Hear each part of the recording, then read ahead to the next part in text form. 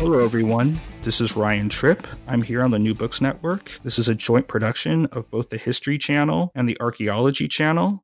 We're here today with an associate professor of classics at Cornell University, Kathleen Eilish Barrett. She has recently published a book, actually earlier this year, Domesticating Empire, Egyptian Landscapes in Pompeian Gardens, again published earlier this year by Oxford University Press. Welcome, Professor Barrett. Thanks very much. I'm glad to be here. Thanks for having me on the show. So first, before we dive into the questions, can you tell us a little bit about the cover and the photograph that you took that is the cover of Domesticating Empire? Sure. Yes. So OUP allowed me to use one of my own photos for the cover of the book. And it's an image from the outdoor garden of one of the houses that I studied, the Casa del Affabo. Shows a fresco that's in some ways typical of what I'm looking at in this book, representations of Egyptian landscapes in Pompeian houses. So it shows a group of people sitting around on the banks of the Nile having a drinking party, while below them a crocodile looks somewhat ominously in their direction. So this represents one way that Pompeian audiences might imagine life in Egypt. And the book is about looking more closely at that imagery and what it would have done in people's houses and how it would have intersected with their lives. By way of introduction, what is the, quoting you, material turn in your new approach to Aegyptiaca and Nilotic material culture? And why does your study employ, again quoting you, contextual analysis of peristyles and gardens in approximately 79 CE Pompeii? Well, by the material turn, I'm referring to a movement in the humanities and social sciences over the past couple of decades that aims to reconsider the ways we relate to the material world. We can often be tempted to treat human history as though it were first and foremost the result of human decisions, as though people were operating in a vacuum independent of material constraints. And what people call the material turn reminds us that we're not actually brains floating in vats. The material conditions of our lives provide us with a whole array of affordances and constraints, and it's within those affordances and constraints that we can make decisions and take actions. So, in the case of my book, I'm looking at how domestic material culture, the physical things of Pompeian households, would have impacted the lives of the people who lived with them. And more specifically, I'm focusing on objects and images that Roman consumers would have understood as making some kind of reference to Egypt. For example, paintings depicting Egyptian landscapes or statuettes imported from Egypt. And archaeologists and art historians often refer to such objects as Aegyptiaca. This is from a Latin word, Aegyptiacus, simply meaning Egyptian. And the other term that you mentioned, Nilotic, describes objects and images that depict the Nile River, which ancient Romans considered to be a famous natural marvel and which seems to have interested them greatly. And traditionally, scholarship has approached Roman Aegyptiaca mainly in terms of representation. We try to figure out what they represent. We identify fixed meanings for specific motifs, like images of the Nile, and then try to determine what meaning that motif would have conveyed to viewers.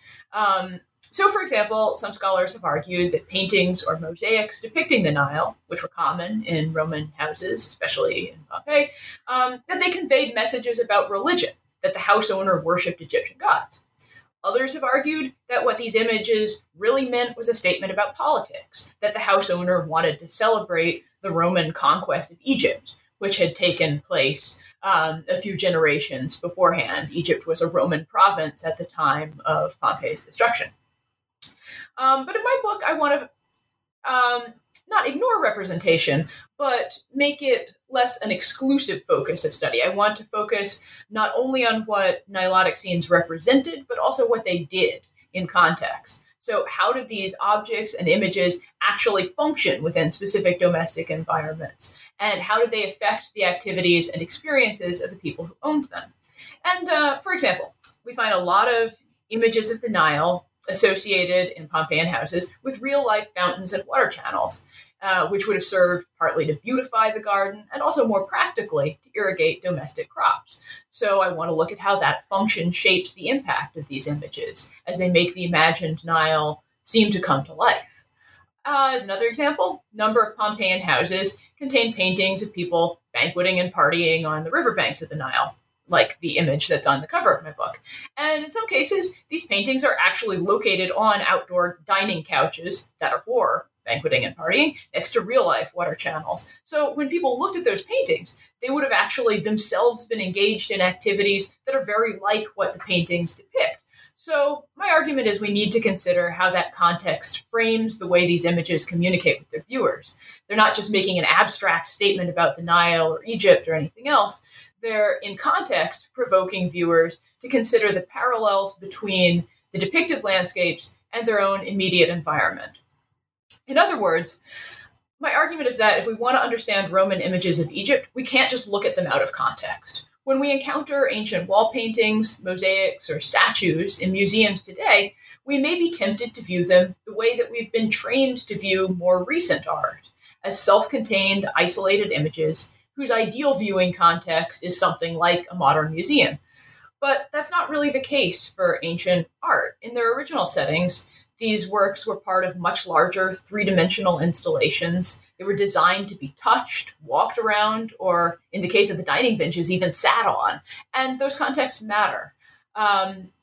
So motifs didn't always have just one invariant meaning. And rather than making a single fixed statement about religion, politics, or anything else, I argue that Egyptian landscapes would have conveyed a pretty broad range of potential messages and interacted with their viewers in very different ways, depending on the material conditions of their display. Over the past 20 years, there's been a huge increase in interest in post-colonial approaches to the Roman Empire. And among other things, this has fostered a very welcome proliferation of research on Roman Aegyptiaca and Roman-Egyptian encounters. And that's an important development. But there's still relatively little research that focuses on contextualizing Egyptian or Egyptian-style material culture from specifically domestic settings. Publications of domestic Aegyptiaca usually treat them as evidence either for the worship of Egyptian gods or so-called Egyptomania, but as various recent critiques have pointed out, those explanations can be a bit reductive. So I want to understand how these things actually functioned in their original domestic assemblages. And as for why gardens, when I first started this project, I actually had no idea it was going to be about gardens. But as I started looking into the context of Nilotic landscapes in Roman houses, it became clear that they had a particular association with gardens, and that relationship then became something I needed to explore. What is your cultural biography, quoting you, perspective on affordances and, again quoting you, amicably recognizable functions, values, and meanings that ancient Pompeians could potentially have associated with Nilotic imagery? Well, one of the long-standing debates about Roman Nilotica has to do with their cultural origins. The question is, do these images derive from earlier Egyptian antecedents, or are they totally new Roman creations that have nothing to do with what we might call authentic Egyptian culture? And backing up, I think it would be useful for me to say a little bit about what these things actually look like. There are a range of motifs that frequently appear in Roman artistic representations of the Nile, and some of them often strike modern viewers as a little bizarre. The simplest scenes are pretty straightforward. They just depict the river itself with animals and plants that were distinctive to it, like crocodiles or hippos or lotuses. But many paintings and mosaics also depict human figures together with these plants and animals. And it's when the humans show up that things get a little bit more interesting. The humans in Nilotic scenes are often, though not always, portrayed as having the features of a chondroplastic dwarfism. They have proportionally large heads, short limbs, and stocky bodies. They're also typically shown doing a range of particular stereotyped behaviors. They're fighting with river animals, they're engaging in outdoor sex, dancing and playing music, and performing religious rituals in shrines. And some sometimes bloody battles with river animals, and the outdoor sex tend to be the features of these scenes that get the most attention these days. So the question is, who are these figures? Why do they engage in these particular activities, at least some of which, like public sex, would have been considered socially unacceptable for Roman viewers? And where do they come from? Do these images derive from some kind of Egyptian prototypes? Should we just interpret them as derogatory Roman parodies of Egyptians? Or is there something more complicated going on?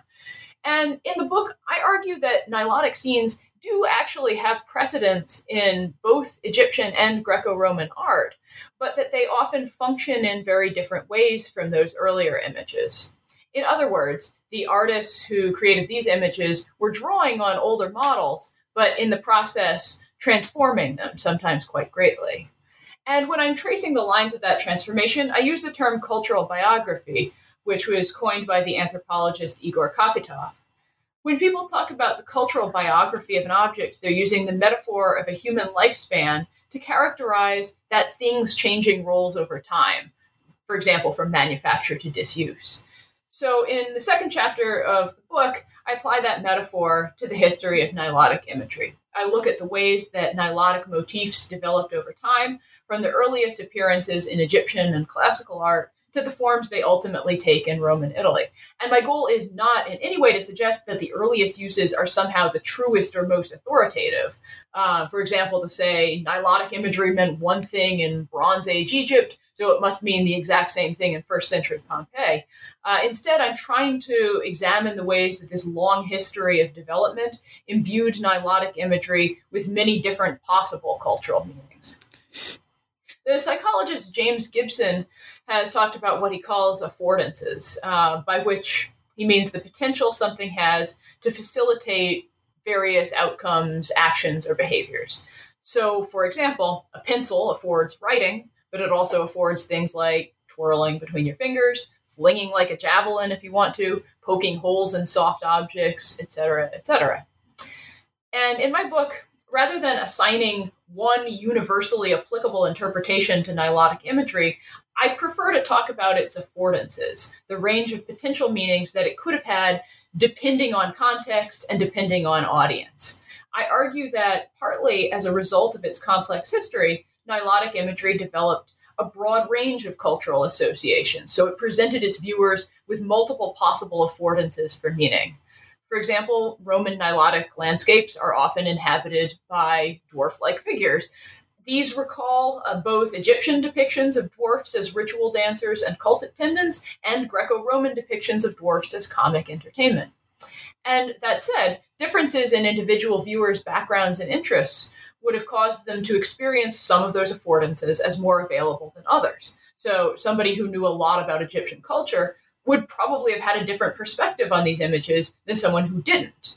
And the context and framing of specific images would have primed viewers to perceive some associations as more relevant than others. So when Nilotic dwarf-like figures appear in paintings in a Roman temple to the Egyptian goddess Isis, those scenes might have come across really differently in that context than when they appear on a dining installation in somebody's private garden.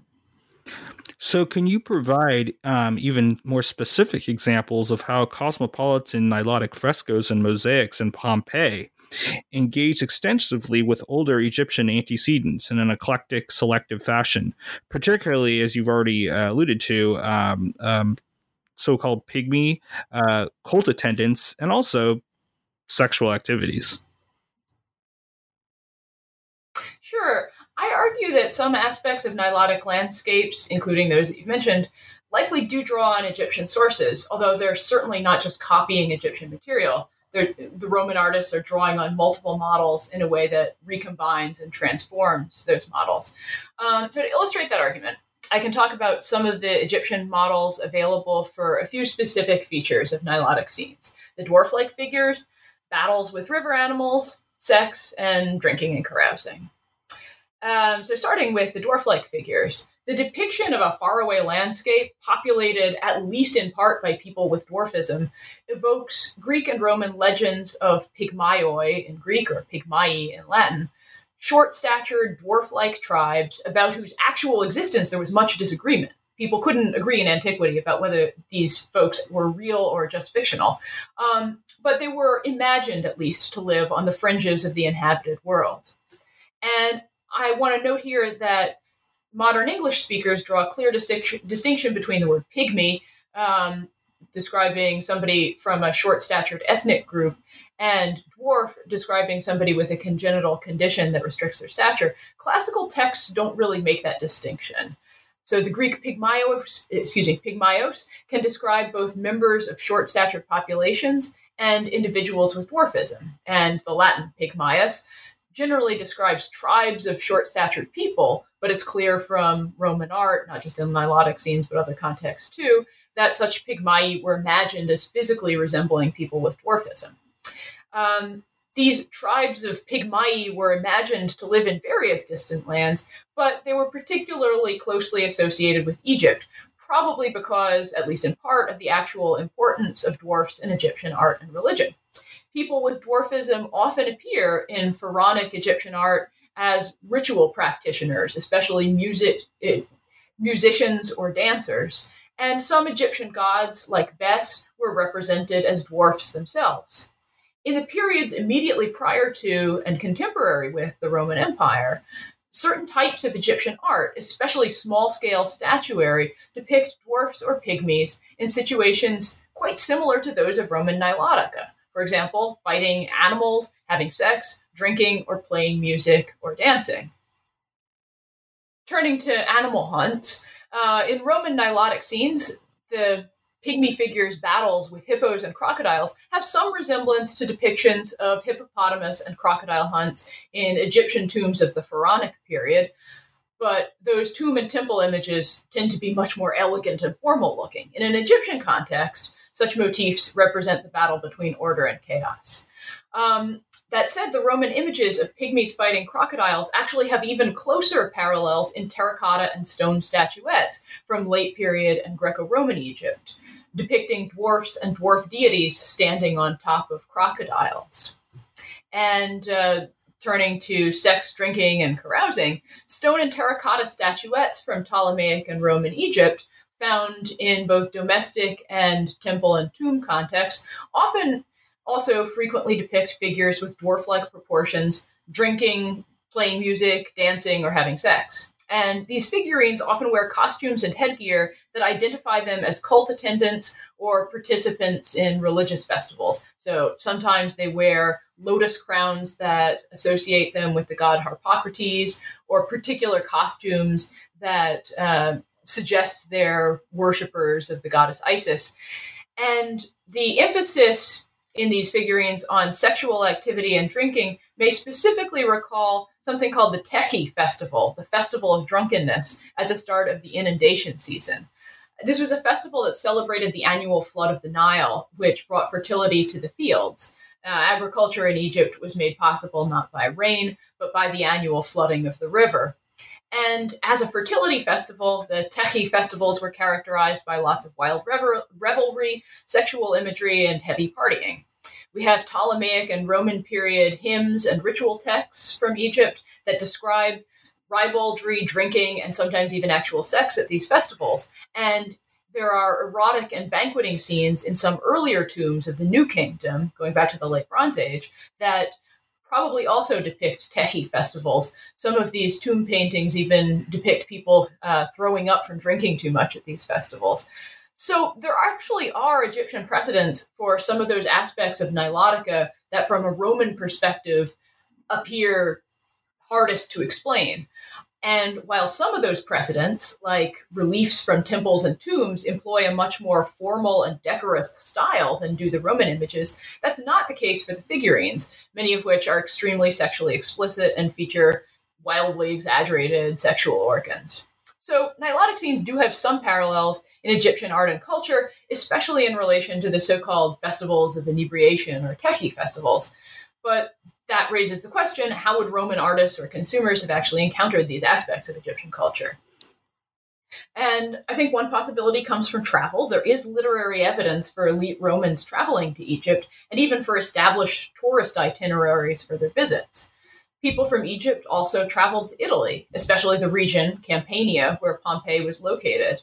The nearby city of Puteoli was a major hub for the Egyptian grain trade, and ships came here from Alexandria carrying grain to Italy. There is some limited evidence for Egyptians living in the Bay of Naples, and earlier in the Hellenistic period, Campanian and Egyptian merchants interacted at other ports as well. For example, the Greek island of Delos, which also features one of the earliest known Nilotic mosaics. And some painters and mosaicists may also themselves have been mobile. Another possible means of transition, literary accounts. People in Italy could have read literary accounts of the Nile or of Egyptian culture. Historical, geographical, and literary writings on Egypt and its people were popular ever since the Greek historian Herodotus. Herodotus and Strabo make allusions to debaucherous river festivals in Egypt, and several authors of the Roman imperial period refer to the Nile flood as the sexual union of Isis and Osiris, suggesting some awareness of the sexual themes associated in Egypt with Nile festivals. And there were also Greek translations of some Egyptian and literary texts, Egyptian literary and religious texts, including at least one myth related to the inundation festivals, a story about a wandering goddess whose return to Egypt preceded the annual flood. Another possible means of encounter comes from religious practice. Some Egyptian gods, including Isis, were popular in first century Italy, and Isis had a temple in Pompeii, so temples might have formed another place where some Romans might encounter Egyptian beliefs or practices connected with the Nile. So those all are possibilities. But ultimately, the most direct way that most people in Italy would have encountered Egyptian imagery, including imagery related to the Nile inundation, would have been through imported consumer goods.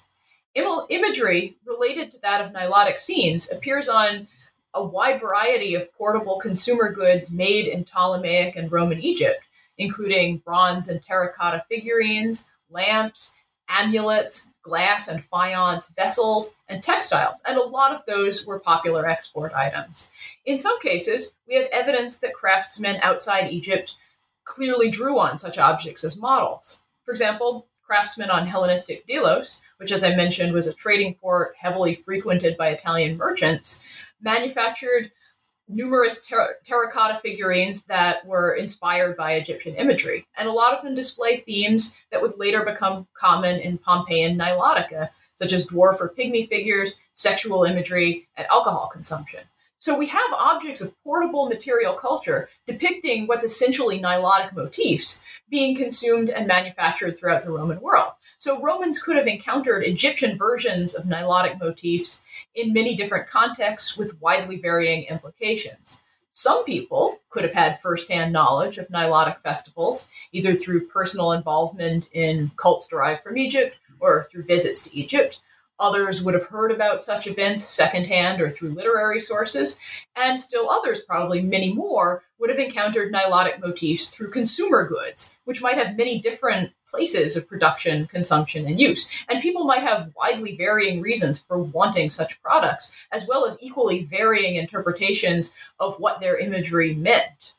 So the whole process is replete with opportunities for intercultural exchange, but it's also replete with opportunities for misunderstanding, reinterpretation, and generating new meanings. Somebody who buys a figurine that in Egypt might have evoked Tekhi festivals wouldn't necessarily have known that that was the case. They might come up with their own imagined explanation for what this imagery meant. So a single object might have evoked many different associations.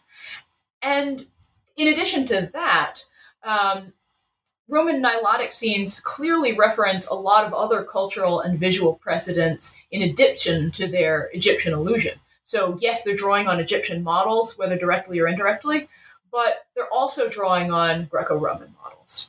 Stylistically and formally, the handling of figures and landscape draws on Hellenistic and Roman conventions. Examples in statuary, painting, and other media show that when they wanted to, Roman artists were perfectly capable of emulating the conventions, proportions, and poses of pharaonic Egyptian art. But they don't do that in Nilotic scenes. You don't see the pygmy figures of Nilotic scenes posed in the conventions of Egyptian art with their bodies frontal and their faces in profile or anything else. They're shown according to the conventions of Greco-Roman art. And The brushwork, when these appear in paintings rather than mosaics, is loose and impressionistic in a way that recalls not Egyptian art, but other forms of Roman landscape paintings, so-called sacral idyllic paintings. And some other elements of the iconography of Roman Nilotica, especially the representation of the pygmy figures with achondroplastic features and sometimes exaggerated sex organs, have parallels not only in Egyptian art but also classical. There's a whole Greco-Roman tradition of representing dwarfs in this way, going back to the 5th century BCE, when Greek vase paintings start to depict pygmaioi with achondroplastic features and large phalluses. In Greek art, the large phalluses and the exaggerated facial features of dwarfs or pygmies may allude to satyrs, the rowdy companions of the god Dionysus. And more broadly, the representation of the figures in Nilotic scenes as physically unusual draws, at least in part, on Hellenistic and Roman art representing what modern scholars rather pejoratively call grotesque figures. There are also a lot of non-Egyptian parallels for sexual imagery, specifically in Roman gardens. For example, images of the god Priapus, who had a hugely exaggerated penis that was thought to ward off danger from people's houses and gardens. And Roman visual culture also provides a lot of depictions of non-Nilotic dwarfs or pygmies. For example, you find representations in some other Pompeian houses of Greek gods and heroes in pygmy form, or of scenes from daily life where the people are represented as pygmies. And there's no reason to think that those images have a connection to Egypt per se. I think more persuasive is the argument of some scholars that those pygmy scenes are supposed to be comical, with the pygmies taking on the role of something like a modern cartoon character whose presence marks the scene as playful and humorous. There's also an argument that some scholars have made that Romans considered images of pygmies or dwarfs to be apotropaic, that is, to ward away evil powers. And finally, real-life people with dwarfism were sometimes used as entertainers at elite Roman banquets. So when wealthy people at Pompeii looked at images of carousing dwarfs, they may have been thinking less immediately of Egyptian rituals and more immediately of the sort of spectacles they were more familiar with. So all of this is to say, I don't think that Nilotic scenes are ultimately either Egyptian or Roman in their origins. They're the result of a complex synthesis of many different Egyptian, Greek, and Roman sources from many different time periods. So ultimately, attempts to explain Nilotic scenes through an exclusive focus on origins are insufficient. I don't think you can say, oh, well, the earliest versions of these things mean X, Y, and Z, and therefore they always mean X, Y, and Z. I think Roman artists were choosing eclectically from many different sources of inspiration, in a way that's also well attested for their dealings with Greek art. And that means, too, that there wasn't just one culturally available meaning for Nilotic and pygmy imagery. These images offered many different affordances. Depending on the perspective of the viewer, Nilotic scenes could have reminded them of everything from Egyptian inundation festivals to sacral idyllic landscapes to social satire to real-life banquet entertainment. And choosing within that range of available cultural associations would have depended partly on the background, knowledge, and interests of individual viewers. It also would have depended on context, the way that different settings frame the imagery. People wouldn't have been encountering these paintings or mosaics in a vacuum. They were encountering them in specific architectural settings where the Egyptian landscapes appear juxtaposed with many other objects and images. And those larger assemblages would have potentially activated some of the available associations of these images while downplaying others. So for this reason, in the book, I look at a number of selected case studies where I think the assemblages of different domestic gardens are framing Nilotic imagery in somewhat different ways. So let's discuss that a little bit. Let's zero in on the Pompeian gardens. How does your data confirm the association, as you referred to it, of Nilotic frescoes and mosaics with gardens, outdoor triclinia, additional dining spaces, and or water features? In your response, if you can, please address the diachronic interplay of sexual imagery, garden and water and dining installations, entertainment, and viewer engagement. Sure. So Nilotic scenes appear in a pretty wide range of settings at Roman sites, but they do appear to have an unusually strong association with domestic gardens.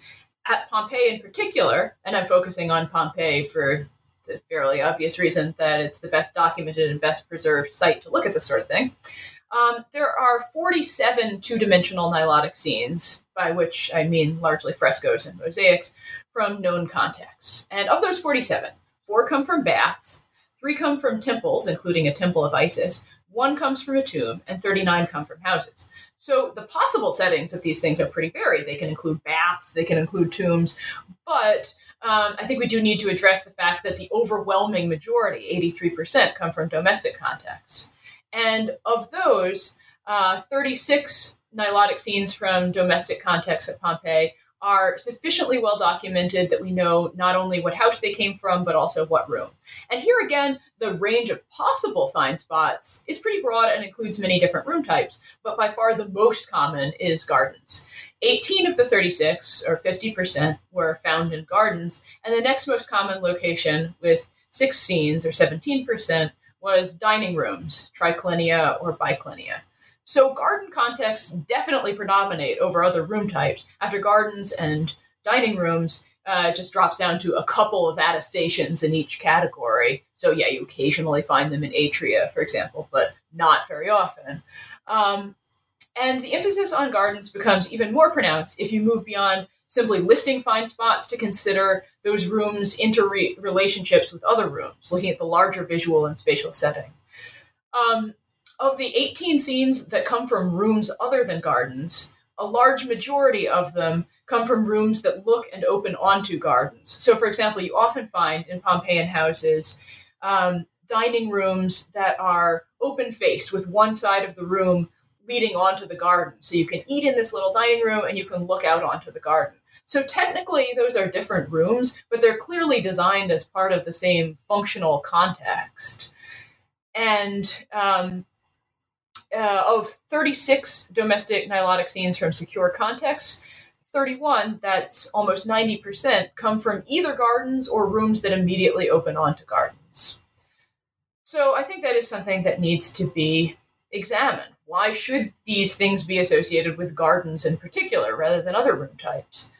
And a lot of recent work on Roman art stresses the importance of decor or contextual appropriateness. The word's obviously related to our word decor, but has a somewhat different meaning. Romans expected images to be in some way appropriate to their surroundings. So that suggests that they found nilotic scenes appropriate to gardens for some reason. Why would that be? Well, in Roman houses, gardens are supposed to be spaces of what Latin describes as otium, or cultured relaxation, as opposed to negotium, or work, which went on in some other rooms. By evoking Egypt, which was a place that Romans culturally associated with luxury and easy living, nilotic scenes could have helped set a scene for relaxation. So that's probably one of the things that's going on here. There are also a number of parallels between nilotic images and their real-life environment. Both nilotic scenes and real Pompeian gardens confronted their viewer with lush environments filled with water and vegetation.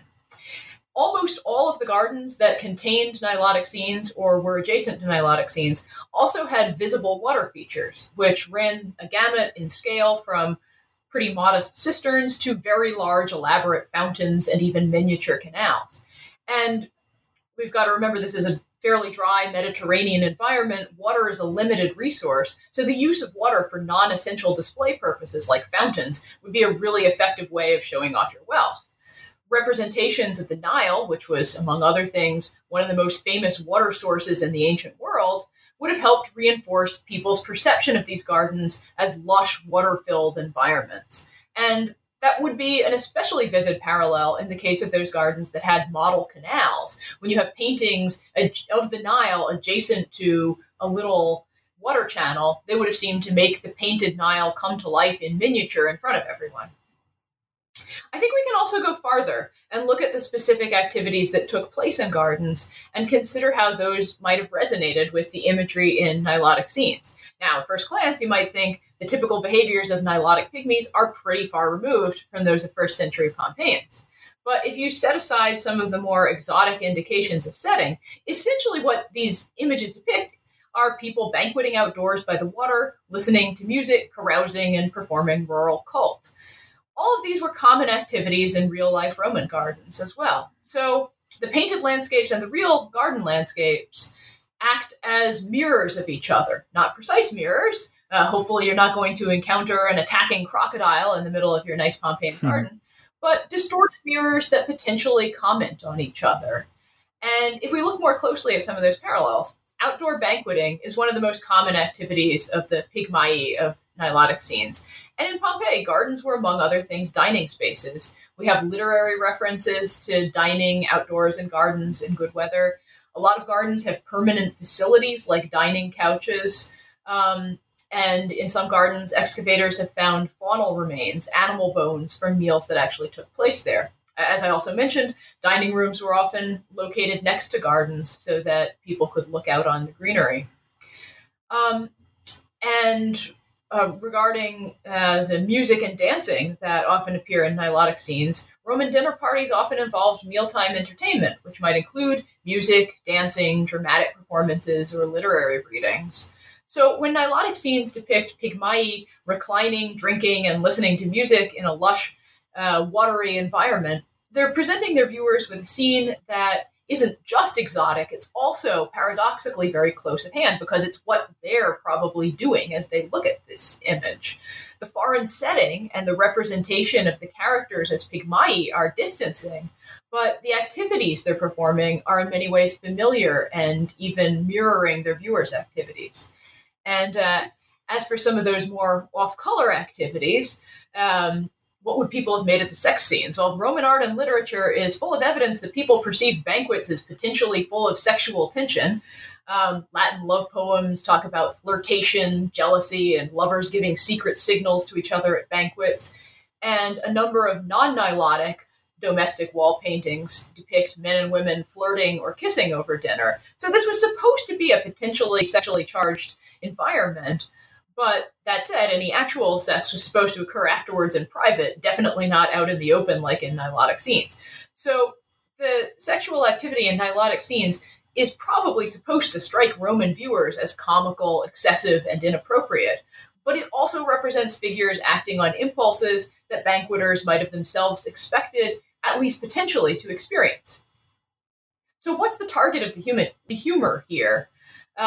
Such images may poke fun at the imagined other, whether that's Egyptians or pygmae, who Romans seem to have imagined as a rather different population from Egyptians. They didn't think of Egyptians as having dwarfism. This is a characteristic of tribes that they imagined to live elsewhere in the Nile.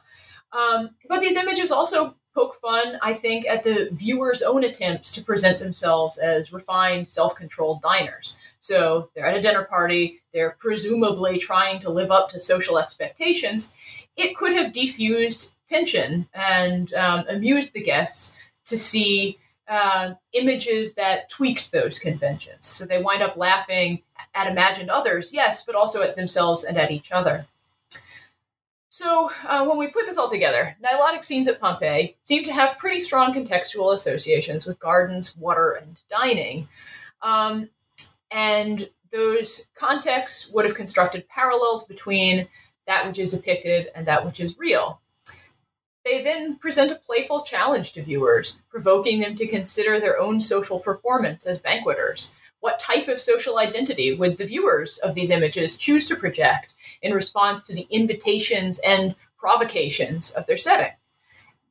And the answer is left sometimes kind of open-ended.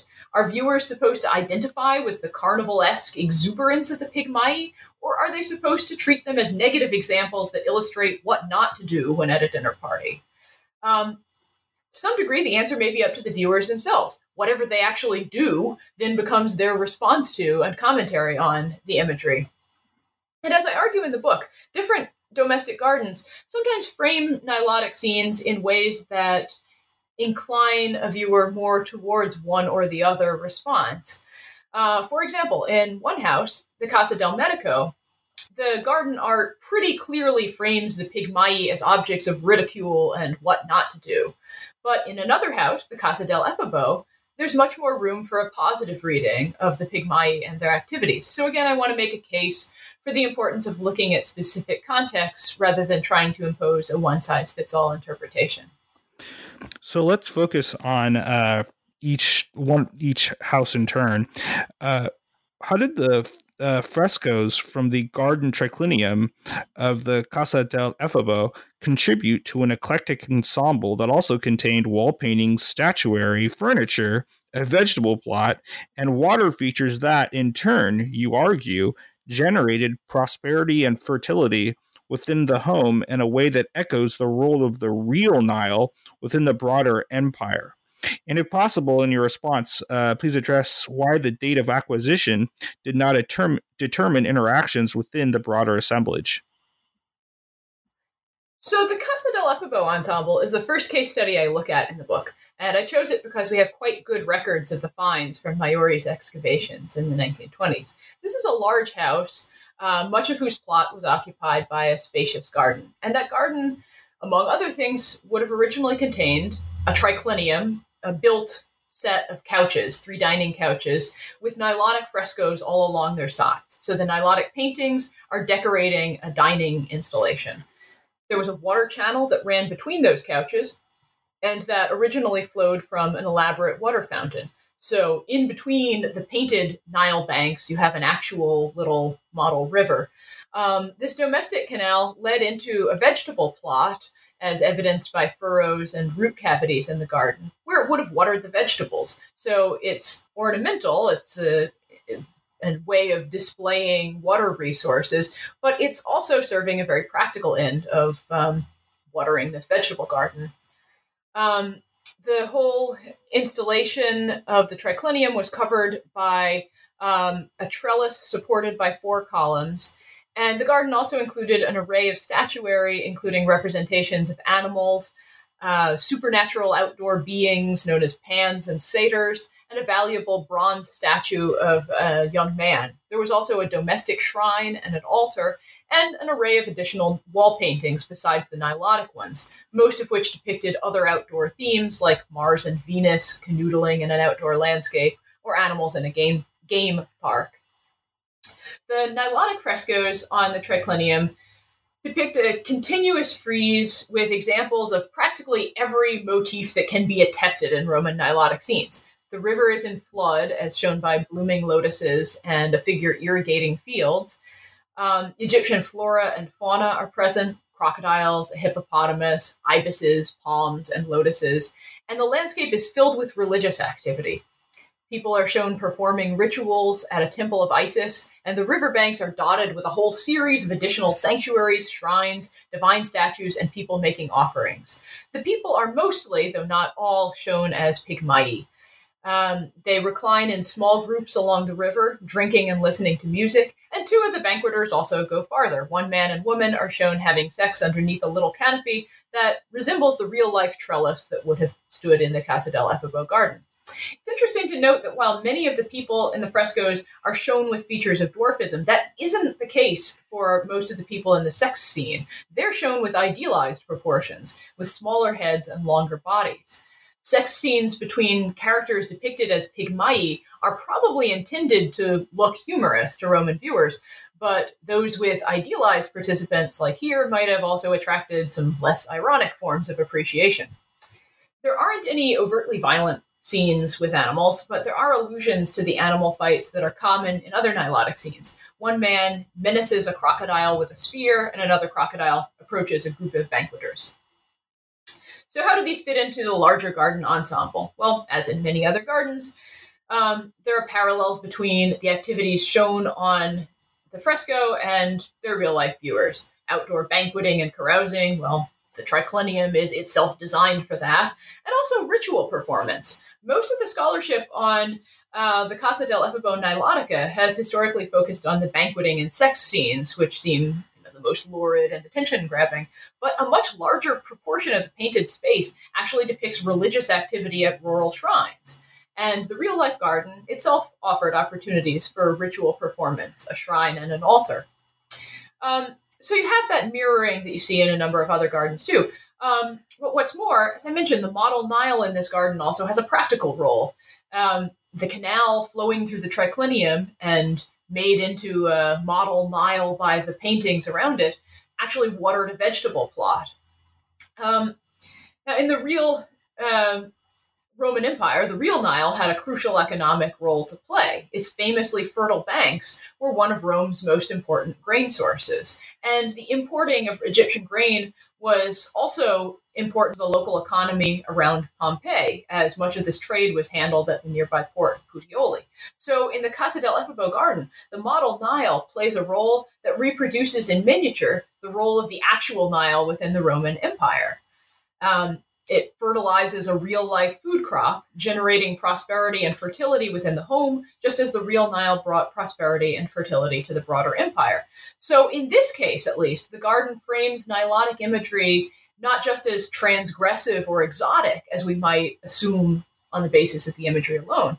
The architectural and spatial setting of the garden actually appears to associate the Nile with the maintenance of domestic prosperity, and by extension, order and stability. And you asked me to speak to the dating. So this is an issue with most houses at Pompeii. They were destroyed by the volcano in 79 CE, but they weren't constructed then. The contents of most houses were assembled over the years and reflect material from multiple periods. In the case of this house, the garden appears to have been remodeled following a major earthquake in 62 CE, and stylistically, many of the structures in the garden appear to date from around then. But at least some of the structures are older. For example, the shrine niche is partly overlapped by a reservoir for the water that fed the fountain, so the reservoir must have been constructed later than the shrine. So not everything in the garden dates from exactly the same time period in terms of its first acquisition. That said, I would argue that if we want to understand how this assemblage is functioning in 79, it doesn't really matter exactly when each of the components was added, because regardless of when they were commissioned, the interiors of Pompeian houses reflect not just the choices of their original owners, but also the choices of later owners. Even if they didn't commission all of the structures or artworks, later owners still made choices about retaining or replacing them. And each introduction of new people, activities, and artifacts into a space would have effectively transformed that space. New people come up with their own interpretations of the objects around them, which might have been different from those of the original owners, etc. Regardless of whether or not the house owners in 79 had personally commissioned all of the material culture surrounding them, they still had to live with it and engage with the interactive environments that it created. So regardless of their production date, I would argue that all of the objects and images in Pompeian houses can also be seen as products of 79 CE, because that represents the time of their reception, of people's interaction with them as assemblages. So let's address more evidence, like the architecture, the paintings, and the interactive statuary in the Casa del Efebo garden. How did all this evidence evoke a wide range of imagined landscapes, transforming the garden, as you've already alluded to, into a microcosm of the larger Roman world? And also, if you can, please address the interrelationship between the ensemble and the social performance of knowledge. The art and artifacts from the garden didn't just allude to Egypt. In fact, even more of them pointed to other locations within the Roman Empire, some near, some far. There are multiple allusions to Greek art of multiple periods, which makes sense given the cultural prestige that Greek art commanded in Roman culture of this time. There was a bronze statue of a young man based on classical Greek models, a line of so-called Herm statues, which feature heads on top of pillars and whose origins go back to the Greek Archaic period, and a group of tray-holding statuettes whose twisted, exaggerated forms recall precedents in Greek art of the Hellenistic period. There were also images with more specifically local resonance. So the painting of Mars and Venus depicts a goddess who had an important history of her own at Pompeii. Venus was the tutelary deity of Pompeii. So she's kind of the patron of this local environment. And her presence reminds viewers that whatever other faraway scenes the garden might invoke, they're also still here at home in Pompeii. But the worship of Venus also connects Pompeii to the broader empire. She became the tutelary deity of the city only after the Roman sack of Pompeii in 89 BCE turned it into a Roman colony. And as the mother of the legendary Aeneas, Venus was the ancestress of the Roman state itself and its first imperial family. So she can both evoke the specific city of Pompeii and its incorporation into the larger Roman world. So the imagery in the garden suggests references to Egypt, to Greece, to Rome, to Pompeii more specifically, and it also alludes to multiple kinds of landscape from wild to tamed. Statues of wild animals and supernatural beings associated with wild places like Pan and satyrs suggest wildernesses beyond the city. A painting of a game park on one of the garden walls suggests the taming of that wilderness and perhaps alludes to the extensive parks for which Hellenistic kings were famous. And the Nilotic scenes depict an agricultural landscape, since one of the Pygmaei is shown operating a water wheel to fertilize the fields. So the garden invites people to imagine themselves within a pretty broad range of landscapes, nearby and far away, wild and domestic. And the domestic Nile is just one component of this larger ensemble. And I would suggest that the eclecticism of the garden, its allusion to all of these multiple places and periods, would have served, among other things, a social purpose. It would have enabled people visiting the garden, dining at the triclinium, to show off their connoisseurship and their cultural cosmopolitanism. The ability to talk intelligently about art was a highly valued sign of social prestige. It was one way that people demonstrated their membership in an elite group. And the excuse me. Literary texts suggest that dinner conversation could involve discussion of the visual culture in one's immediate vicinity. So owning sculpture in various retrospective styles that allude to the past, whether it's Greek, Italian, or Egyptian, would have helped the owner of this house present himself as somebody who really knew his stuff, somebody who was not just wealthy, but also sophisticated and knowledgeable.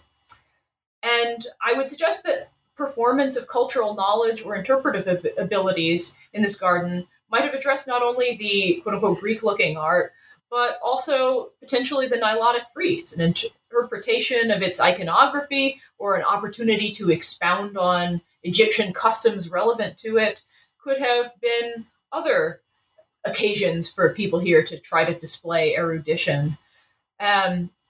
Classical literature presents Egypt as a land of esoteric knowledge, and much imperial period philosophical literature makes a big show of engaging with Egyptian and pseudo-Egyptian intellectual traditions. Additionally, the Nile itself was viewed as a marvel that was often discussed in works of natural philosophy. So whether they wanted to talk about Egyptian culture or environmental features of the Nilotic frieze could have provided an opportunity for diners to show off their own cosmopolitanism and sophistication, and thus to perform socially within the society of first century Pompeii. Let's move to the Casa del Medico. So in the quoting you, pseudo-peristyle space within the courtyard of the Casa del Medico, what was the significance of sexual imagery and pygmy animal violence on the various sides of the west wall and south side of the east wall? And also, can you touch on the so-called lost animal scenes on the north wall and north side of the east wall? Sure. So the Casa del Medico is another house at Pompeii that makes for an effective contrast in certain ways to the Casa del Efebo. Here again, Nilotic scenes appear in a garden, but the framing and content of the imagery suggest very different implications, and in particular, place more emphasis on the violent and grotesque potential of Nilotic scenes. So if you compare these two houses, I think it helps demonstrate the thematic variability of this imagery. This is a smaller house with much less richly appointed material culture than the Casa del Efebo. The frescoes appear inside the courtyard of the house on the inner walls of an enclosed space that has been previously interpreted as a pool or basin, although on the basis of the original excavation reports, I argue it was more likely a planted garden space encircled by a water channel. So again, you see Nilotic scenes associated with gardens and water. Again, the depiction of the banks of the Nile immediately adjacent to a real-life water channel would have suggested a miniature Nile within the courtyard. And again, there's an association with dining. In this case, the dining area isn't incorporated directly into the garden, but immediately adjacent to it, a triclinium or dining room that opens directly off the courtyard. Guests headed to the dining room would have first passed through the courtyard and seen the Nilotic frescoes. The garden area was encircled by a low wall broken by a door, and the low wall was painted with 3 pygmy scenes, 2 of them Nilotic, and 3 animal scenes. And the first thing a viewer is likely to notice about the Nilotic scenes is how incredibly unusually gory they are. One of them depicts a violent battle between pygmai, crocodiles, and hippopotami, with gouts of blood flying, at least one mangled corpse floating on the water, and a hippo in the act of actually biting one of the pygmies in half. Not really the sort of thing we'd like to decorate our houses with today, but there you go. The other scene focuses primarily on over-the-top sexual imagery. As at the Casa del Efebo, a couple has public sex in the middle of an outdoor banquet. But in this case, the couple is not physically idealized. They, like the other figures around them, are shown as affected by a chondroplastic dwarfism. So to Roman audiences, they probably were supposed to read less as sexy than as humorous. Another couple, also with similar proportions, has sex on a boat, and off to the side of the scene, violence shows up again. Another hippo attacks a couple of pygmy musicians, biting one in half. Now, in the past history of scholarship on Nilotica, scholars have often taken this violent imagery of these particular frescoes as typical of all Nilotic scenes. And this is partly because of preservation. These paintings were removed from the house and taken to the Naples Museum at an early date, so they now survive better than many other Nilotic scenes. And also, their gruesome content fitted well with dominant theories about Nilotic scenes in the 90s and early aughts, when scholars tended to interpret these images as representing derogatory Roman stereotypes of Egyptians. There is a problem for that interpretation, which is that while Romans definitely had plenty of derogatory stereotypes about Egyptians, ancient texts present pygmai as a different population than real Egyptians. Greeks and Romans thought pygmies lived on the Nile, but they thought they were different from the regular population of Egypt. So I think the pygmai of Nilotic scenes may be less making a point about real-life Egypt and more framing the scenes as taking place in a sort of fantasy-land version of the Nile where normal rules don't apply. That said, the explicit violence of the Casa del Medico frescoes is actually pretty rare in Pompeian Nilotica. We tend to assume this is just typical for these scenes, but it's really not. Out of 47 Nilotic scenes from known contexts at Pompeii, only 4 depict graphic violence, and only 3 depict pygmies receiving what appear to be fatal injuries. The vast majority of Nilotic scenes from known domestic contexts, 92%, omit any direct depictions of pygmy animal violence. They might show pygmies reacting fearfully to animals or animals reacting fearfully to them, but graphic violence is actually only present in a small minority of these images. And the sexual imagery in Nilotic scenes also spans a pretty broad tonal spectrum, with some frescoes depicting relatively idealized sex scenes, as at the Casa del Efebo, and others emphasizing the physical otherness of the figures, as at the Casa del Medico. And the 2 options are about equally popular. So the prominent violence and grotesque sexuality at the Casa del Medico isn't just the default option for Nilotic scenes. These features demonstrate the purposeful selection of some available Nilotic motifs over others. Many Nilotic pygmy scenes are devoid of either sex or violence, depicting innocuous images of rural religious practice or daily life. And in fact, about a third of them omit pygmies entirely and just show animals and plants on the Nile. So in order to understand what this violent and grotesque imagery is doing in the paintings, I argue we can't just look at the 2 Nilotic frescoes in isolation. We also have to consider the other images in the courtyard, including the other pygmy scene and the animal scenes. And the animal scenes often get forgotten today because they were left in situ when the pygmy scenes were moved to the Naples Museum, and now they've faded away. But originally, they occupied just as much of the courtyard as the pygmy scenes, and we have 19th century descriptions of what they depicted. They all showed predator-prey interactions: a lion chasing a deer, a tiger chasing a stag, and an ibis attacking a toad. So these images of violent predator-prey interactions would have echoed the pygmies' battles with river animals. And then the third pygmy scene is something rather different, often interpreted as an illustration of the so-called Judgment of Solomon from the Bible. And we can certainly talk about that too, if you would like. Yes. What is your assessment of the so-called Judgment of Solomon fresco on the south side of the East Wall? And how did all of the frescoes, along with the social milieu of their viewers, interact as an ensemble of, as you describe it, order over chaos within the functional garden as dining space? And then in your response, can you provide evidence that the Casa del Medico occupied a lower point on the socioeconomic spectrum? Yeah, so the Judgment of Solomon fresco, as it's called, is the painting that has probably attracted most attention to the house ever since its excavation in 1882. People have been fascinated by this because it seems to depict a biblical story rather than a Greco-Roman one.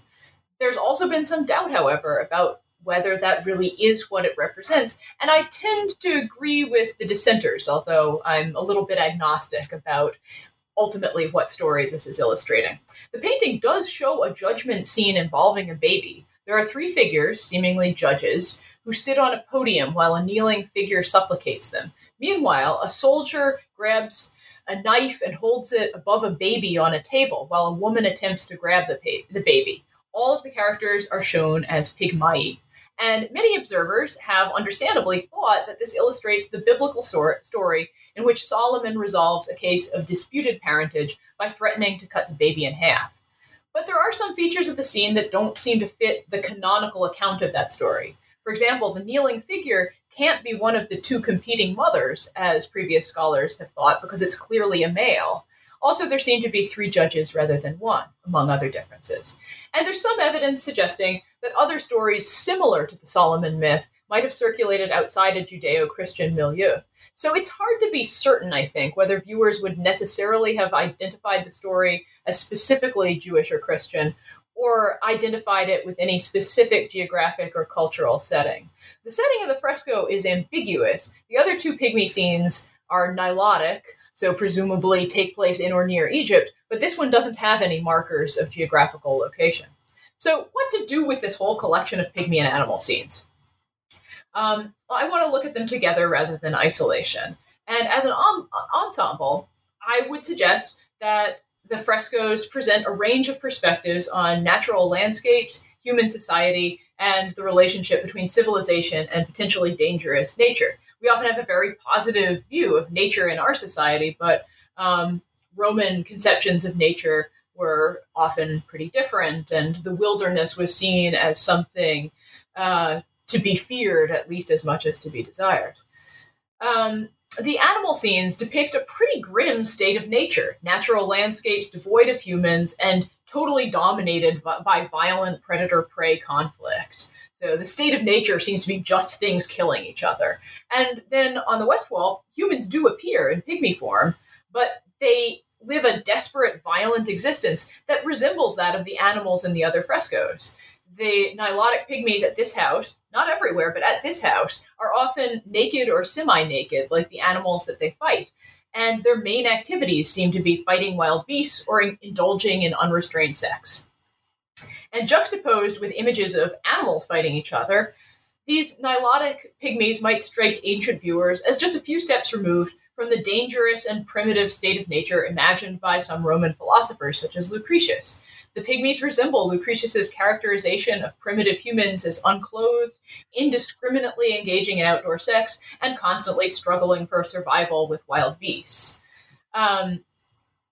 So while the paintings do include monumental architecture and other features of what modern anthropologists would call complex society, the Nilotic pygmies themselves appear to occupy a marginal role within this landscape.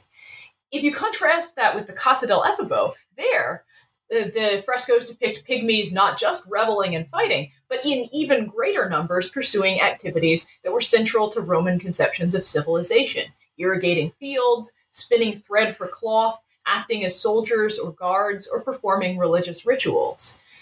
But we don't see any of that in the Casa del Medico nilotic scenes. They're just fighting and having unrestrained sex. And their complete or partial nakedness further separates them both from their Pompeian viewers and from pygmies at some other houses like the Casa del Efebo. So contrast that then with the Judgment fresco. Whether it depicts Solomon or some other wise judge or judges, it presents a scene of conflict and potential violence, the upraised knife over the baby, but the figures presented here are full participants in what Romans would have imagined as a civilized urban society. The Judgment fresco includes almost no natural landscape features. Instead, we see the workings of a centralized government. We see judges handing out decisions, soldiers enforcing state power, and a backdrop of monumental architecture. And while the imagery doesn't really impose a geographic location, some features do evoke Roman institutions. The soldiers in the scene appear to wear Roman armor, and the supplicating figure has close parallels in representations of people supplicating Roman state representatives. And rather than going naked like most of the pygmies in the Nilotic scenes, the pygmies in this scene all wear either Greek clothing or Roman military costumes. So they seem to live in a very different kind of society. And as in the pygmy animal battles, the action in the Judgment scene revolves around a threat of violence. But now the institutions of civil society are checking that violence. The soldier is raising up his knife and threatening to inflict the same gory death on the baby that hippos inflict on pygmies in the Nilotic scenes, cleaving them in two. But this time the blow doesn't land. The soldier is a representative of the state, and he waits politely for the decision of judicial authority. And at least in the biblical story, and probably also any other variations that were in circulation, the result is a happy ending. The child lives on unharmed in the custody of the most appropriate parent. So taken together, what I think we have here is a series of images of civilization versus nature. And the representation of the human characters as pygmies is probably supposed to cast the paintings as humorous or playful. I don't think people are supposed to look at these frescoes and stroke their chin solemnly and say, oh, that's a very profound depiction of the humans versus nature.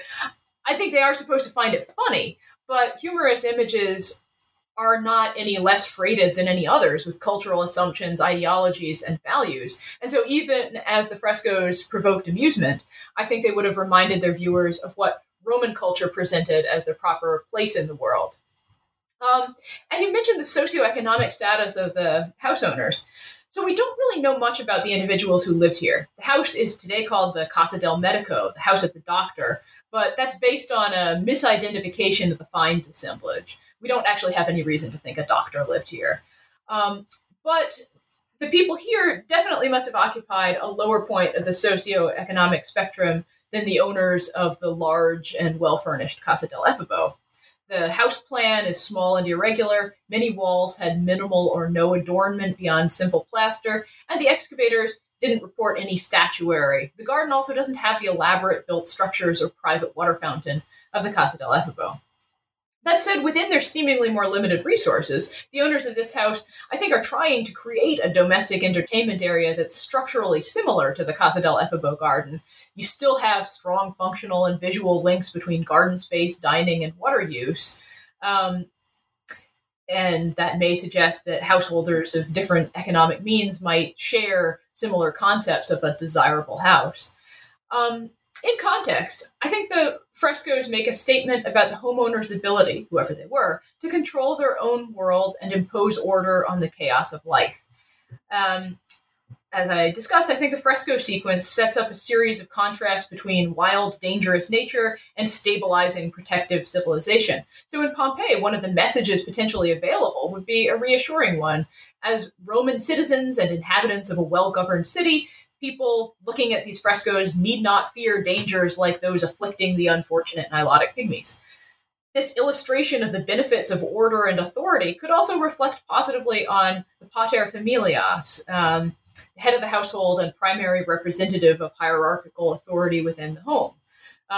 Presumably, the homeowners would have hoped for guests' lived experience to itself demonstrate the difference between the painted scenes and reality, with the real domestic courtyard as a place of safety and relaxation rather than danger and violence.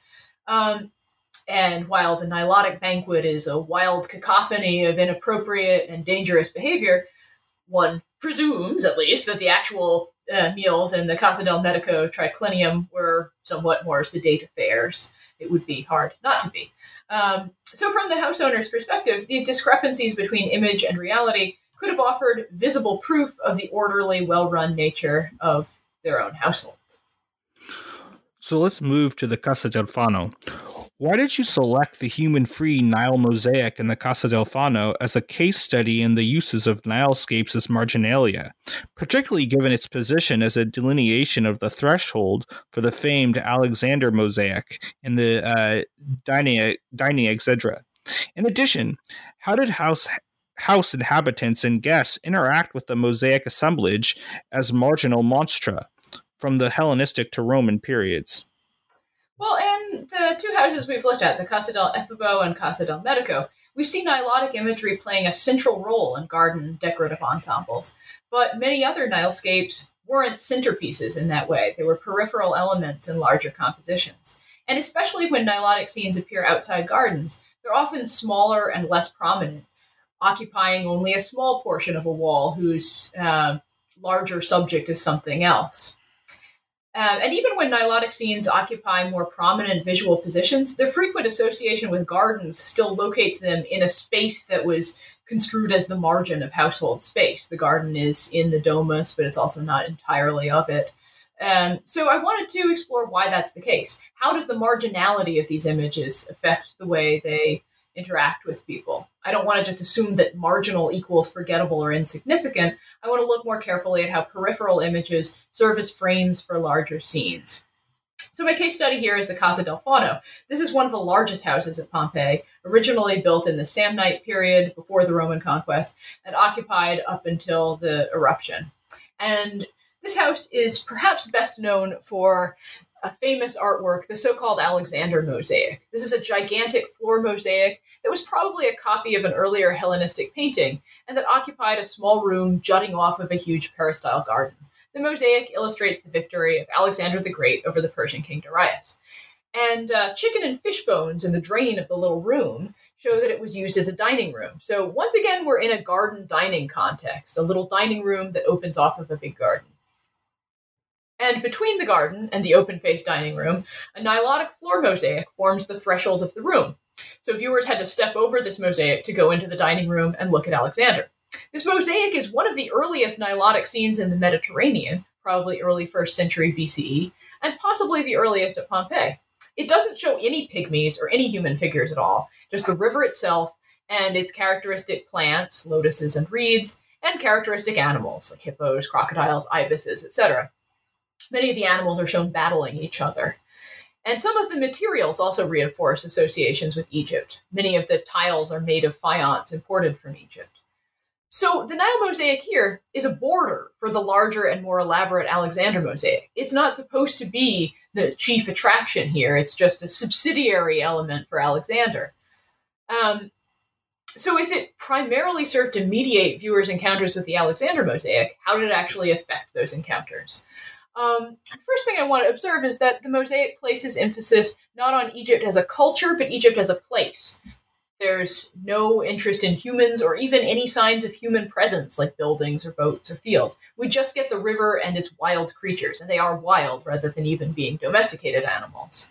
So visitors to the house might have had all kinds of opinions about Egyptian society or culture, but this mosaic isn't really trying to engage with those opinions.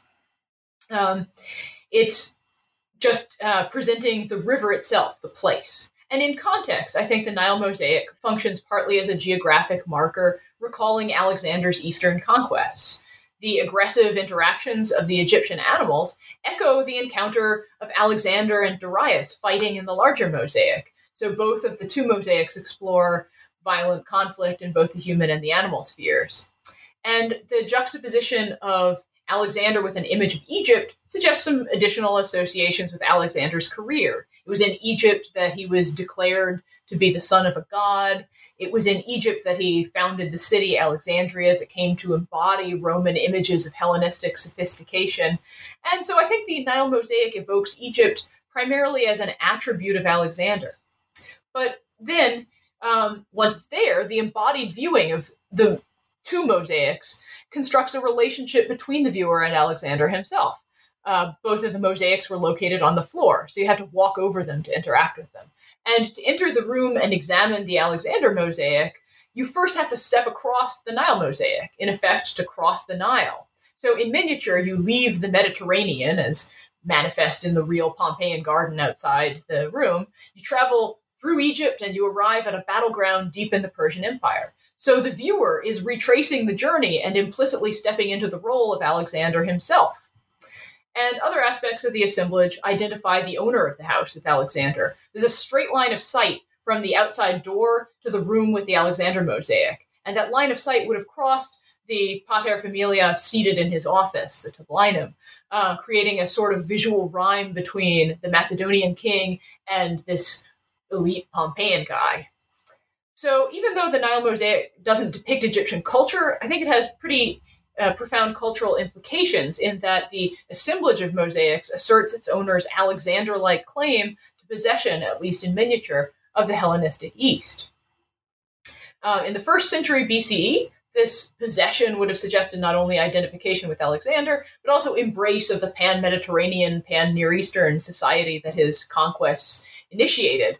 So the mosaics are asserting that the house owner belongs in an international group of cosmopolitan elites. Later, by the 1st century CE, there's a changed political context. The existence of a Roman emperor significantly limits the degree to which private individuals can claim heroic or kingly status, but internationalizing images like this one could now take on a different significance as allusions to the expanse of the Roman Empire. So I would say that the impact of the Nile mosaic on viewers is inextricable from its own marginality. Not only its location on the periphery of the Alexander mosaic, but also its role as a threshold between the peristyle garden and the more intimate space of the smaller dining room. Can you explain and substantiate your claim that the use of domestic water features, like Bacchic and Egyptian statues, and Egyptian dwarf-like statuettes within Pompeian homes, such as those in the Garden B and Portico A of the Casa de Acceptus e Euhodia, demonstrate the quoting you, use or avoidance of pharaonizing stylistic conventions? Sure. So this house, the Casa de Acceptus e Euhodia, gives us a chance to look at another kind of Nilotic imagery in the household. Not just 2D scenes and painting or mosaic, but 3D imagery. And three-dimensional Aegyptiaca in garden contexts can take many forms: Nile-like canals, statuettes in various media, and shrines dedicated to Egyptian deities. I'm not trying to examine any and every form of Aegyptiaca, but specifically representations of Egyptian landscapes.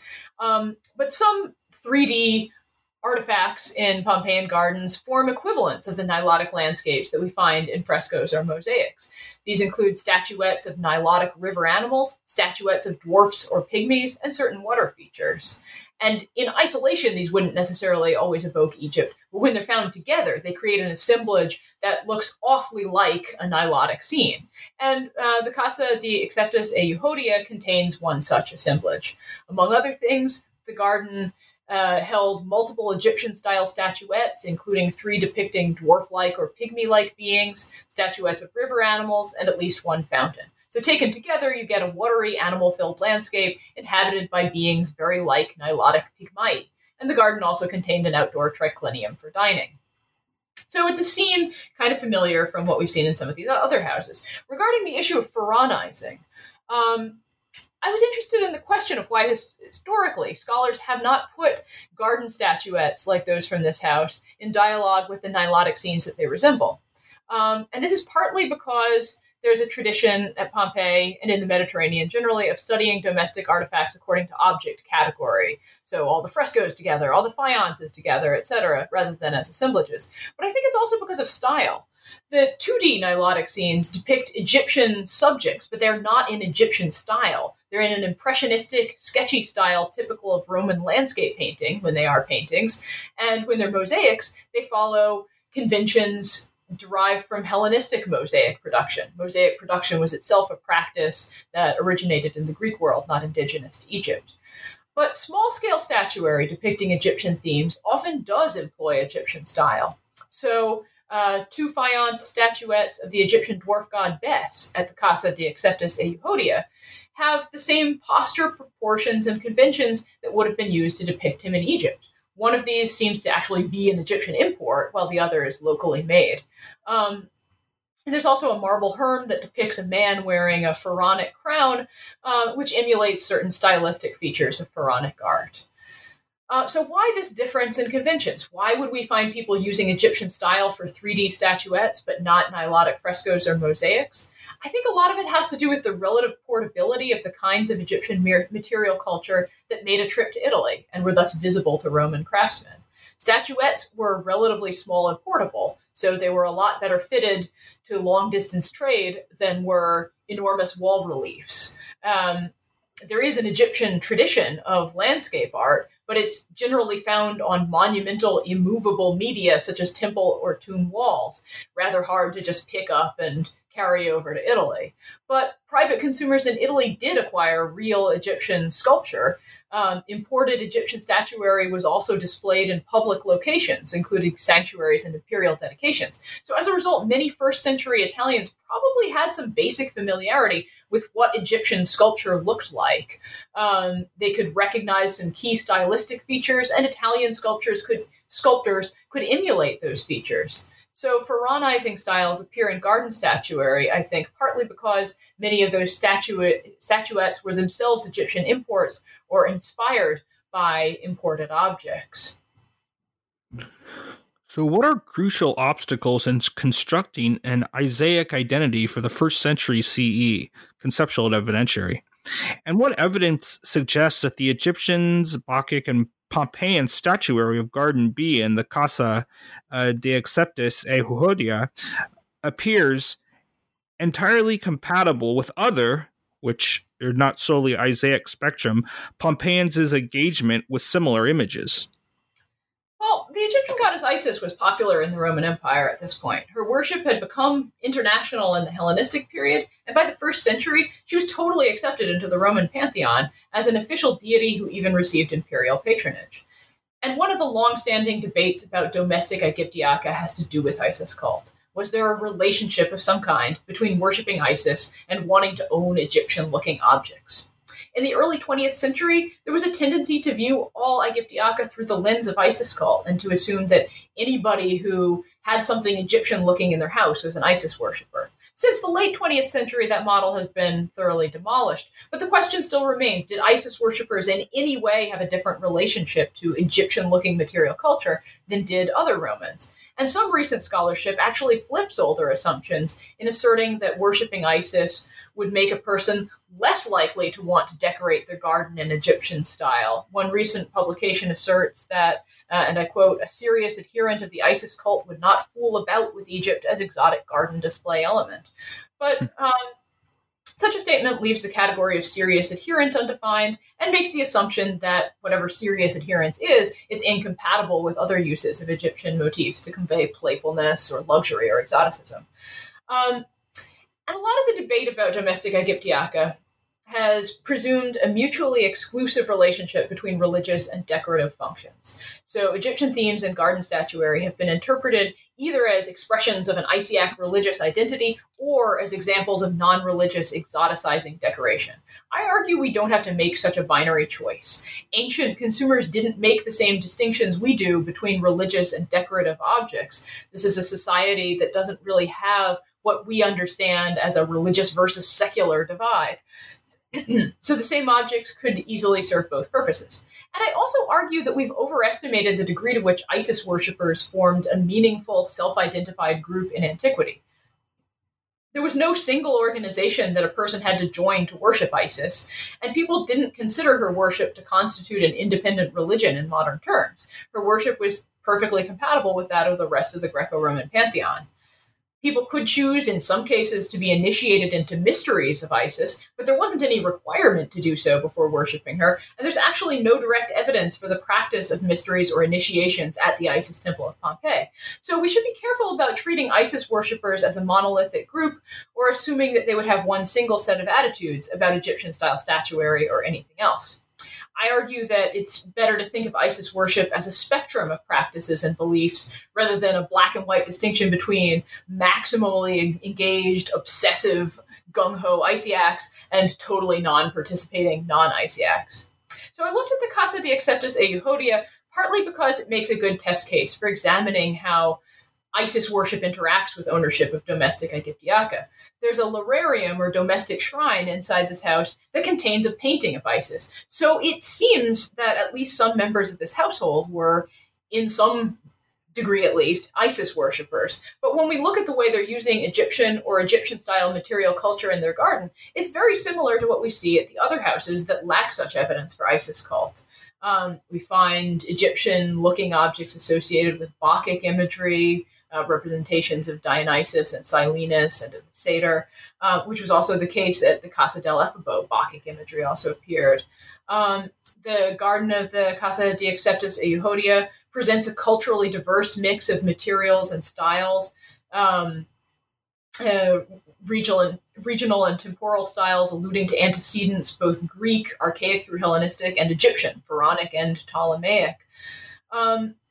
So what we have is a materially, stylistically, and iconographically eclectic garden that's pretty typical of first century Pompeian domestic contexts. The evocation of a Nilotic landscape in the midst of all of this, and the juxtaposition of Egyptian imagery with a range of other visual and cultural references is very much in keeping with what we see at the Casa del Efebo, Casa del Medico, Casa del Fauno, etc.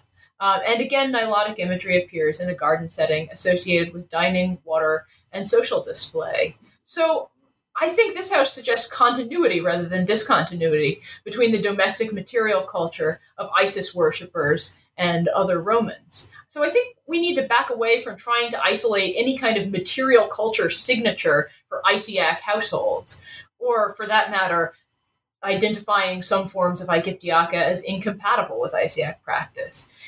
It looks more like those Pompeians who worshipped Isis in whatever capacity and to whatever degree used domestic Aegyptiaca in ways essentially similar to their neighbors. So how did such assemblages in Pompeii, Hadrian's Canopus, and elsewhere represent the Domus Orbis for individual viewers and collective audiences, especially given the notable absence of images of the empire west of Italy? Also, in the final analysis, how does your study advance the notion of Roman retrospective art? Well, I conclude the book by presenting the villa of the Emperor Hadrian as an example of what happens after Pompeii. So where all of those developments that were already visible in the houses of 79 CE Pompeii wind up leading. And about 50 years after the destruction of Pompeii, Hadrian's villa constructs an image of the Roman Empire where Egypt appears alongside Greece as an illustrious cultural ancestor of Rome. Among other things, his villa features a huge canal that reproduces on a grand scale the little domestic canals we saw in the gardens of Pompeian houses, like the Casa del Efebo. Sculpture on the banks celebrated the broad expanse of the empire, evoking Egypt with a crocodile statue and a statue of the Nile god, as well as Italy and the Greek-speaking provinces of Achaia and Asia. Although the scale of this ensemble is a lot greater than anything at Pompeii, the basic components are familiar from the houses we've seen. A prominent water feature located within a planted garden, associated with an outdoor dining installation, and decorated with an eclectic assemblage of material culture alluding to Egyptian, Greek, and Italian styles, themes, and landscapes. The use of Greek and Greek-looking material culture to legitimize Roman rule was, by Hadrian's time, an ancient practice, and imperial uses of Egyptian-looking material culture go back to the reign of the first emperor, Augustus, who displayed Egyptian imagery, such as an imported obelisk, to celebrate his conquest of Egypt. But starting in the first century and coming to full fruition under Hadrian, we see something different from the use of Egyptian imagery just to celebrate conquest. We see the invocation of Egypt as a valued contributor to the shared prosperity of the empire.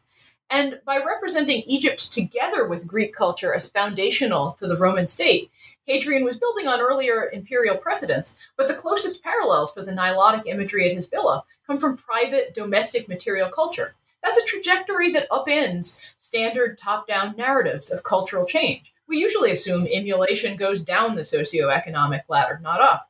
But in the case of Nilotic imagery, it's popular first with private citizens and only later with emperors. And on the domus as orbis, well, I think these Pompeian houses give us an opportunity to investigate what the Roman Empire really meant for people who lived in it.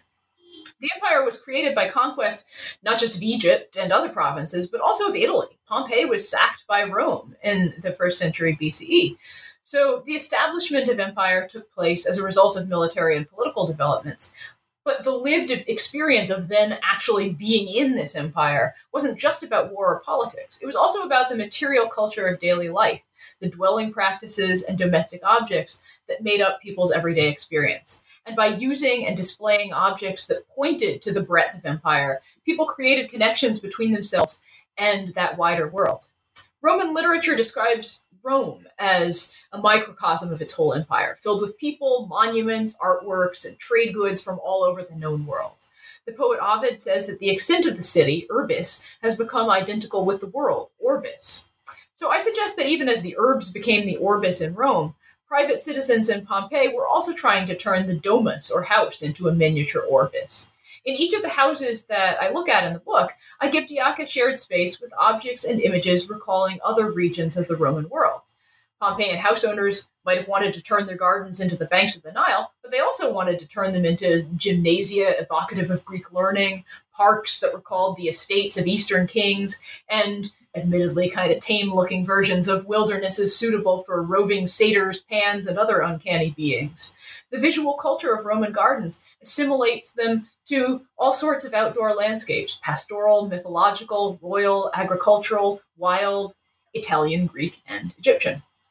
The domestic garden is in the heart of the domus, but it also becomes a way for people to bring the wider world into the domus, to literally domesticate empire.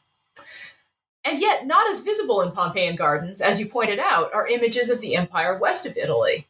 Raw materials, foods, drinks, and slaves from Western provinces were definitely highly valued luxury goods. But people in Pompeii and in Italy, perhaps more broadly, seem to have been less interested in stylistic or iconographic allusions to those provinces. Put differently, people in Pompeii may have been collecting Greek and Egyptian-style artworks, but they weren't collecting Celtic metalwork or wall paintings of Roman Britain. When it came to art and what we might call high culture, Romans thought the eastern half of the empire was especially prestigious. And you can see this outside of houses, too, in the kinds of foreign monuments that emperors put on public display in Rome. These provinces corresponded to the Greek half of the empire, Greek-speaking, culturally Hellenized in certain ways, but the material culture in question didn't come from exclusively Greek backgrounds, as we see in the use of Egyptian material culture, and also, to a lesser degree, Roman emulation of Persian, Jewish, and Near Eastern motifs. These, especially Greece and Egypt, were cultures that Romans viewed as either cultural ancestors or co-participants in a sort of shared international high culture. Romans associated them with great age, wealth, and knowledge. As a result, material culture that came from the Eastern Empire or alluded to it was good for representing Roman ideas of luxury, relaxation, cosmopolitanism, and sophistication. And it's, of course, well known that the Romans emulated Greek art of many different periods and styles, that they created what some scholars call retrospective art that makes intentional allusions to the Greek past and its prestige. I want to make a case for the inclusion of Egypt within Roman classicism, and I use the term classicism in Yash Elsner's extended sense of quoting Elsner, emulation of any earlier set of visual styles, forms, or iconographies, which in the very fact of their being borrowed are established as in some sense canonical or classic, end quote. Now, I'm not proposing that all forms of Roman classicism were identical, or that Egyptian visual culture was interchangeable with Greek visual culture. That's definitely not the case, and the histories of Roman Egyptian and Roman Greek interactions were very different. But the popularity of Egyptian landscapes, styles, and objects in Italian households, and the frequent association of such Aegyptiaca with visual allusions to various forms of Greek culture suggest a more prominent role for Egypt than we often acknowledge when writing about Roman retrospective art. Roman attitudes toward Egypt and Egyptians were complex. Like many aspects of Greek culture, Egyptian culture could attract criticism in some Roman contexts and admiration in others. Latin literature certainly offers plenty of negative stereotypes about Egyptians, for example, as debauched, untrustworthy, and worshippers of weird-looking animal gods, as Romans saw it at least. But Roman literature also inherited earlier Greek perceptions of Egyptians as wise, pious, skilled in medicine and the arts, and adept in many different forms of knowledge. The resulting image of Egyptians as intelligent, knowledgeable, and sophisticated, but also potentially tricky and elusive morals, displays a lot of overlap with Roman stereotypes of Greeks. Also, on the relationship between Egypt and Greece and Roman thought, I think we need to remember that the Egypt Rome conquered in 30 BCE was also one of the great Greek states of the Eastern Mediterranean. Egypt, at the time of the Roman conquest, had been subjected to 3 centuries of Greco-Macedonian rule that created extensive interactions between Greek and Egyptian people and practices within Egypt. And the capital, Alexandria, was widely perceived as one of the epicenters of Greek culture in the Mediterranean. So when Rome conquered Egypt, that event was also the final culmination of Rome's conquest of the Hellenistic Greek world. So the historical and cultural circumstances of Ptolemaic Egypt may have encouraged some Romans to associate Egyptian and Greek culture in certain ways. For people who lived in first century Pompeii, visual allusions to what they imagined as Eastern culture gave them an opportunity to show off not just their wealth, but also their education and sophistication.